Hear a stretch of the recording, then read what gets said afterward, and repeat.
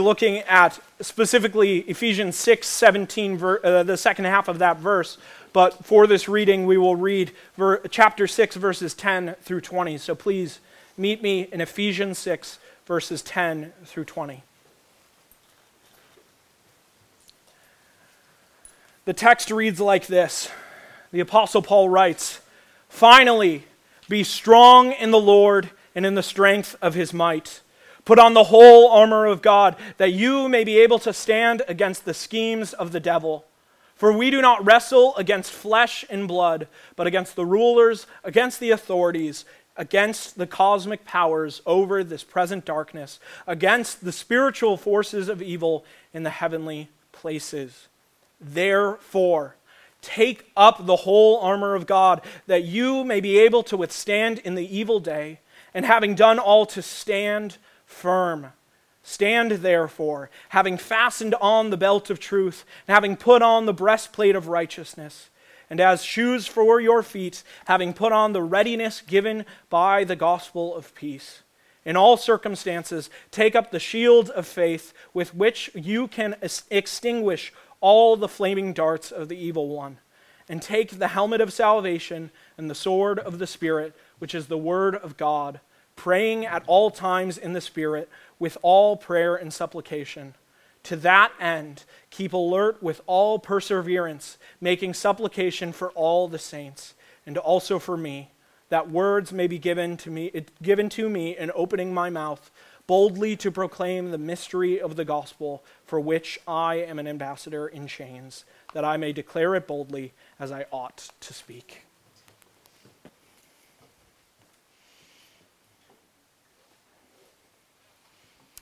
Let's pray together.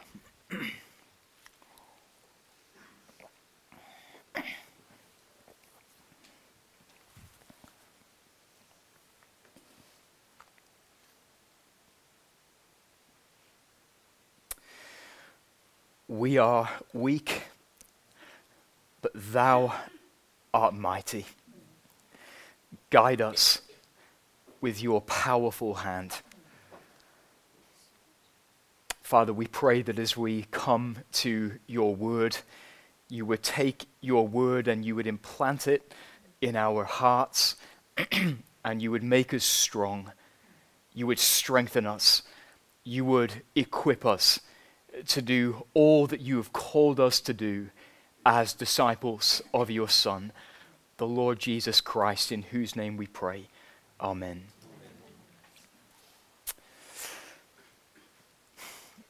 The Word of God is a hammer that shatters hard hearts. The Word of God is a fire that consumes the dross of insincerity. The Word of God is a seed that, when fully grown, bears the fruit of righteousness in a once sinful life. The Word of God is living and active. The Word is a lamp to our feet, a light to our path, and the Word of God is the sword of the Spirit with which we are to disarm and wound the devil. We arrived some weeks ago, didn't we, at the fullest exploration of the subject of spiritual warfare in the Bible as we've been walking through the book of Ephesians. And Paul's exhortation to us has been and is today, stand. Because although the battle rages between the kingdom of God and the kingdom of darkness, the battle is the Lord's, and therefore the victory is sure. We are simply called upon to stand firm and see the salvation of our God. And that's why Paul has been taking us on something of a guided tour, as it were, through the believer's armory, and showing us how each and every piece of the Christian's armor enables us To stand, we've looked at the belt of truth, the breastplate of righteousness, the shoes of readiness. Last week we looked at the shield of faith and the helmet of salvation. And as you'll have noticed, all of those pieces of armor are items of defense. But Paul tells us this week in verse 17 to take up the sword of the Spirit, which is the word of God. And the word that Paul uses there for sword is Mashira. And in other words, it's a sword, not so much the long sword that the soldier would wield as he's riding into battle on horseback, but actually, more accurately, a dagger. Designed, in other words, for close warfare, for hand-to-hand combat. Because the point is, as we stand firm, we're to be ready to fight when our adversary draws near. And that time will come in all of our lives. And when it does come, we are to be far more than simply protected, but equipped for battle and for warfare. And that's why we're going to devote this whole message to verse 17b, the sword of the Spirit, which is the word of God. Now listen, next Sunday morning, Christmas Eve, and next Sunday evening, there will be some Advent sermons for us. Okay, there will be carols. Everyone calm down. Save your emails this week, please. Our adversary, the devil, is far more skilled and far more shrewd than any of us give us credit. And therefore, we need to learn how to wield the sword of the Spirit, which is the Word of God. And that's why we're still here in Ephesians 6, here toward the back end of December. Someone said this: face the truth. We are at war. And our razor-sharp weapon is God's word. We are fools to keep it in the scabbard simply because our culture says it cannot cut. That is what the enemy wants us to believe. That it is irrelevant, archaic, and not understandable. So keep it in the sheath where it is, of course, harmless. So I wanted to ask this morning then, what does the sword of the Spirit, which is the word of God, actually do when we take it up? What does it do when it is in our right hand, out of the scabbard and in our hands? Well, we're going to see today, number one, God's word disarms the tempter. And number two, God's word wounds the tempter. So number one, God's word disarms the tempter. I want you to go left with me in your Bibles until you reach the Gospel of Matthew. Turn to the Gospel of Matthew and to chapter 4. I want to hear pages turning.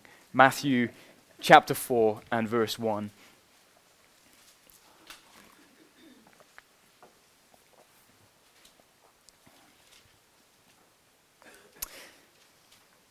Matthew chapter 4 verse 1 says, "Then Jesus was led up by the Spirit into the wilderness to be tempted by the devil." Now many of you will know that the devil tempts Jesus 3 times here in this passage, and that Jesus disarms the devil as he wields the word, the sword of the Spirit, which is the word of God. We're only going to be looking at the first instance of that today, partly due to time. But if we will wield the word the way Jesus did at his first temptation, we too will be equipped to disarm the devil the way Jesus did. Now, before we look at that, I know what some of you are thinking. Some of you are thinking to yourselves, actually, Hugh, this passage is about how Jesus is the true and the better Israel, and it is. You are right in saying that. Notice that Jesus passes through the waters of baptism in chapter 3, and then he enters a wilderness in chapter 4 to be tempted by the devil for 40 days, just as Israel passed through the waters of the Red Sea and then entered a wilderness to be tempted for 40 years. But where Israel failed, Jesus succeeded. But that doesn't invalidate the fact that Jesus did disarm the devil via the sword of the Spirit, which is the Word of God. And friends, if that was Jesus' strategy, then let it be ours. Matthew 4 verse 1 says, "Then Jesus was led up by the Spirit into the wilderness to be tempted by the devil. And after fasting 40 days and 40 nights, he was hungry. And the tempter came and said to him, 'If you are the Son of God, command these stones to become loaves of bread.'" What was the devil saying? Well, the devil was saying, Jesus, if you're the Son of God, don't wait for God to provide for you. Use your own power to provide for yourself. Bypass God and use your power to get what you want in a self-serving way. Verse 4, "But he, Jesus, answered, 'It is written,'" Deuteronomy chapter 8, verse 3, "'Man shall not live by bread alone, but by every word that comes from the mouth of God.'" That is, God's words are more satisfying to me than shameful gain. I have God's words, Jesus says. What could I ever want with sin? My soul is plenty satisfied with God's word. Therefore, I can say no to sin. It wasn't that eating bread was sinful.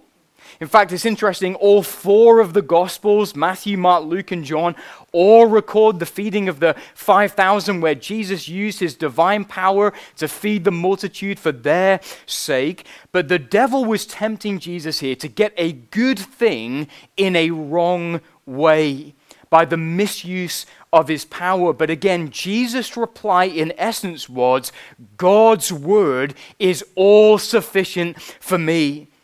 God's words are more satisfying to me than whatever you could offer me in and through sin. God's words are what I live on. Well, friends, here is how we disarm the devil via the sword of the Spirit, which is the word of God, by being more satisfied in God's words than we could ever be via sin. Today, in the cost of living nightmare, maybe the devil will draw near to you and he'll say, listen, if you're a child of the living God, you shouldn't just be scraping by. Why don't you clock hours at work that you never worked? Or why don't you submit for expenses, non-work related costs? Or to those of you struggling in your marriage, maybe the enemy will draw near to you and he'll say, listen, your husband should treat you 10 times better than he treats you. What's a bit of office flirting? Or even go out with that guy. And if you sleep with him, your husband only has himself to blame. Or, yes, he's a non-Christian, but you're lonely after all. If he makes you feel good, what's the big deal? Or if you're a child of God, you should be way higher up the ladder at work. Your manager trusts you. Why don't you put colleagues down to him so that your manager will lift you up? And all of those things, in their place, can be good things. A bit of extra money, a bit of romance, a bit of success at work, and nothing wrong there. But the power to say no to the sinful obtaining of those things happens when you are more satisfied in God's word than you are in sin. Simply knowing that something is wrong will not stop you from doing it for very long. The way to disarm the devil is by being more satisfied in the word of God than with anything the devil could offer to you. That is when you'll disarm him. Wives, how tempted would you be to trade your wedding ring for a soggy sandwich that's been on Hoylake Beach for 2 months? All right, men, how tempted would you be to to trade your family home for a cardboard box down a back street in Liverpool? Right, young people, how tempted would you be to trade your car for a 3-year-old's tricycle or a bus pass? Or how tempted would you be to swap your inheritance money for a bag of Monopoly money? My guess is not much. Why? Because those things can't compare to what is best.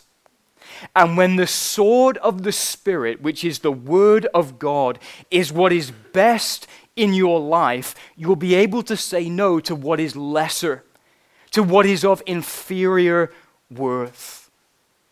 Now my guess is every Christian in this room is thinking to themselves, yes, Hugh, I agree with what you're saying, but perhaps some of us are thinking, but truth be told, that's just not where I am in my life right now. I look back and I remember times when the Word of God was everything to me. But if the truth is told right now, I can take or leave it. And sometimes when I leave it, I don't even miss it. How can I love it again? How can I be like David when he spoke of God's words and he said, more to be desired are they than gold, even much fine gold, sweeter also than honey and drippings of the honeycomb? Well, let me give you my best answer to that. By finding relevant promises for present trials. By finding relevant promises for present trials. Friends, this is how we do it. So let's say right now that you are under an impossible load. Maybe you're trying to care for relatives and their needs are just above and beyond anything you can give them. Or maybe there's that family member you're looking to emotionally uphold whose children are on drugs, or you're broke and they're laying people off at work, and the devil comes to you on Friday and he says to you, listen, just drown your sorrows with alcohol and forget all about it for a moment. Friend, you need to run to Isaiah 41:10, where God says to you, fear not, for I am with you. Be not dismayed, for I am your God. I will help you. I will strengthen you. I will uphold you with my righteous right hand. Or let's say the doctor says it's cancer and it is so advanced there's not a lot we can do. The devil may come to you and he may say, just commit suicide. It will be more dignified. It will be less painless. But you can run to Psalm 73, where Asaph the psalmist says to God, nevertheless, I am continually with you, and you hold my right hand. You guide me with your counsel, and afterward you will receive me to glory. Whom have I in heaven but you? And on the earth there is nothing I desire besides you. My heart and my flesh may fail, but God is the strength of my heart and my portion forever. Or let's say the reality of aging is starting to grate on you. The idea of not being as independent as you've always been is starting to depress you. You don't want to be an inconvenience to some people. Friend, you need to run to Isaiah 40 verse 31, where it says, but they who wait for the Lord shall renew their strength. They shall mount up like wings with eagles. They shall run and not be weary. They shall walk and not faint. Or let's say you're here today and you're not yet a Christian. And this idea of handing over the reins to God is just such a frightening prospect to you. Friend, you need to grab Jesus' words with both hands when Jesus said this, and everyone who has left houses or brothers or sisters or father or mother or children or lands for my name's sake will receive 100-fold and will inherit eternal life. That's the best offer you've ever heard. And when you live in the good of God's words, the devil's temptations will lose their power. Why? Because whatever it is that he's offering you will look like the scum of the earth in comparison to the Word of God. And you'll be able to say no to what is lesser in view of what is greater in the Word of God, even if it is a good thing like bread in a wilderness when you've been fasting for 40 days and 40 nights. Do you know, when we were expecting Ada, our eldest daughter, I had a 3-year contract at a church, and it was definitely for 3 years because the church didn't have any more money for that, and the time started to approach, and we were again expecting our firstborn, and so there was another church down in Nottingham that had offered me this full-time job, and from a human perspective, everything looked perfect. We loved what we saw of the church. From a worldly perspective, it all looked like a no-brainer. But I would get on my knees before God, and I would put this opportunity before Him, and I had no peace about it day or night. And so I'd start thinking to myself things like, if I turn this job down and Gloria comes away from her work as we have our first child, what am I going to do if there's no job there? And so my mind would just run through all of the promises of God as He promises to provide for His people. And God's words were more precious to me back then than silver or gold or more sweet than honey, because they were all that I had to rely on. And when we live our lives like that, whatever it is that the devil is offering us, will look like dross in comparison to the silver of God's words. Friends, that's how we need to live, day in and day out. So what does the sword of the Spirit do when we take it up? Well, it disarms. God's word disarms the tempter. But second, God's word wounds the tempter as well. Now, do we remember earlier in Ephesians 6, what did Paul say? He said, we wrestle not against flesh and blood. So church, make no mistake, the war that we wage is not against unbelievers.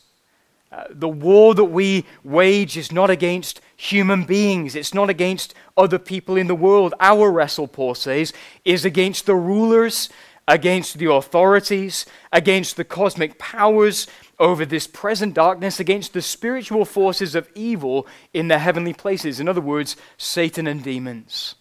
And the sword of the Spirit wounds them. How does it do that? Well, when it liberates their captives, namely unbelievers. Hebrews chapter 4, verse 12, for the word of God is living and active, sharper than any two-edged sword, piercing to the division of soul and of spirit, of joints and of marrow, and discerning the thoughts and intentions of the heart. And when the sword of the Spirit, which is the word of God, cuts into an unbeliever's heart, yes, it wounds them, but it also then heals them. It injures them and it makes them whole. It kills and it makes alive. And in so doing, it paralyzes the devil's power in their life. If you're here today and you're not yet a believer, or if you are a believer rather, this is what happened in your life. Remember, because there was a time when your heart was dead to God and you wanted it that way. You were happy with blind eyes and with a dead soul, but then the word of God cut through your heart the way a red-hot knife would cut through butter, as someone put it, and your heart began to beat with love for God for the very first time, and you felt alive. And if you're here today and you're not yet a Christian, perhaps this is exactly what God's word is doing in your life as you come here, and it is uncomfortable.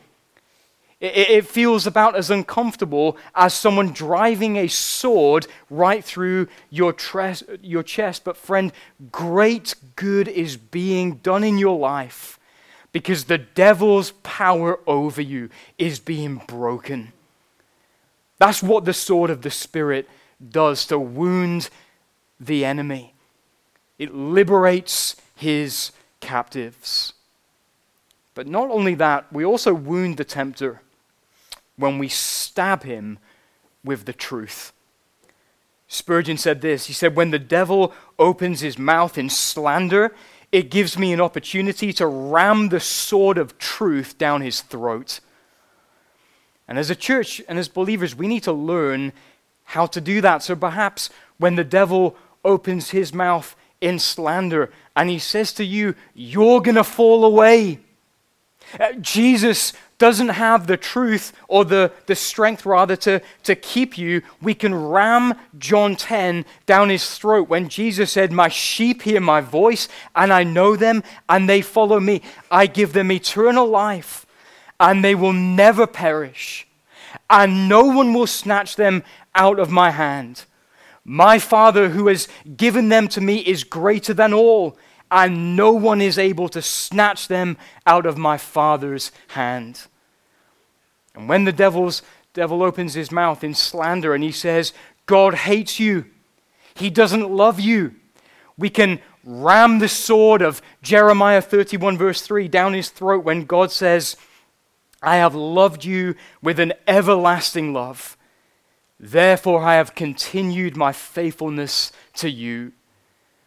And when the devil opens his mouth in slander and he says, "God will give you up someday and wash his hands off you," we can ram Romans 8 down his throat where Paul writes, "Who shall separate us from the love of Christ? Shall tribulation or distress or persecution or famine or nakedness or danger or sword? As it is written, for your sake we are being killed all the day long. We are regarded as sheep to be slaughtered. No, in all these things we are more than conquerors through him who loved us. For I am sure that neither death nor life, nor angels, nor rulers, nor things present, nor things to come, nor powers, nor height, nor depth, nor anything else in all creation will be able to separate us from the love of God in Christ Jesus our Lord." But friends, listen, we won't be able to do all of that if we don't do what Paul says here in Ephesians 6, which is take up the sword of the Spirit. In other words, when it's in the scabbard or when it's 6 feet away from us, how are we going to wound the enemy when the sword isn't in reach? Friends, we need to be taking it up every day. And so I want to close by giving us 4 practical ways by which we can do that. I just came across these great 4 helps this past week in my study, and I want to share them all with us as a church. Number 1, read the word. It doesn't get much more obvious than that, does it? Read the words. All right? 2024 is approaching. And I just want to say to those of you who really do struggle to read the Bible day in and day out, the best thing you can do for yourself is being prepared via a Bible reading plan, by getting ahead of the game and choosing a plan. If you don't know any good Bible reading plans, or if you don't know where to go to look for them, come up and grab me after. I'd love to point you in the right direction, or text me this week and I'll send you a link to some good Bible reading plans for next year. Number 1, read the word. Number 2, meditate on the word. Don't read the Bible like some people read the newspaper. Scan, scan, scan, scan, scan, next page, scan, scan, scan, scan, scan. Chew on it. Consider it. Stew on it. Think on it morning, afternoon, and night. And as it informs your mind, it will change your heart. And when it changes your heart, it will change your life. And when it changes your life, it will change the lives of those around you. I read this past week that Hudson Taylor, the founder of the China Inland Mission, conquered immense hardships by daily meditation on God's word. Listen to this. It was not easy for Mr. Taylor in his changeful life to make time for prayer and Bible study, but he knew that it was vital. Well do the writers remember traveling with him month after month in northern China by cart and wheelbarrow, with the poorest of inns at night.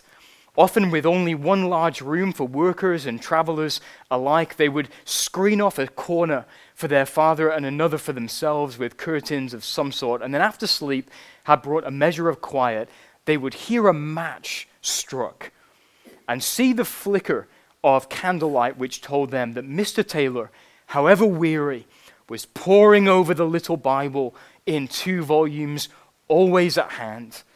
And from 2 to 4 a.m. was the time he usually gave to prayer, the time he could be most sure of being most undisturbed to wait upon God. Number 3, memorize the words. What did the psalmist say? Psalm 119:11. I have stored up your word in my heart that I may not sin against you. And could we think of a better summary of what was going on in Matthew chapter 4? Jesus did not have the scroll of Deuteronomy with him in the wilderness. It was in the synagogue. And yet the scroll of Deuteronomy was in his mind and in his heart. I have stored up your word that I might not sin against you. Start with your favorite passage of the Bible, memorize it, and have it change you. And then lastly, study the words. Go deeper than you've ever gone before. Why? There are mines of gold beneath your feet, but you've got to dig to get to them. We are at war, someone said. And there is a sense in which warfare is to be our occupation, avocation, and preoccupation. We must always be in armor. We must sleep in it, and though wearing it, still put it on daily. The belt of truth, the breastplate of righteousness, the gospel boots of peace, the shield of faith, are they in place? And then we must reverently and joyfully take the helmet of salvation from our Savior's pierced hand, slip it on, straighten up, stand tall with imperial confidence, not frightened in anything by your opponents. This is a clear sign to them of their destruction, but of your salvation. Now we must reach out our hand and take the sword of the Spirit, which is the word of God, and raise it to him in worshipful salute. Amen. Amen. Let me pray for us, and then we'll close our time in worship. Let's pray.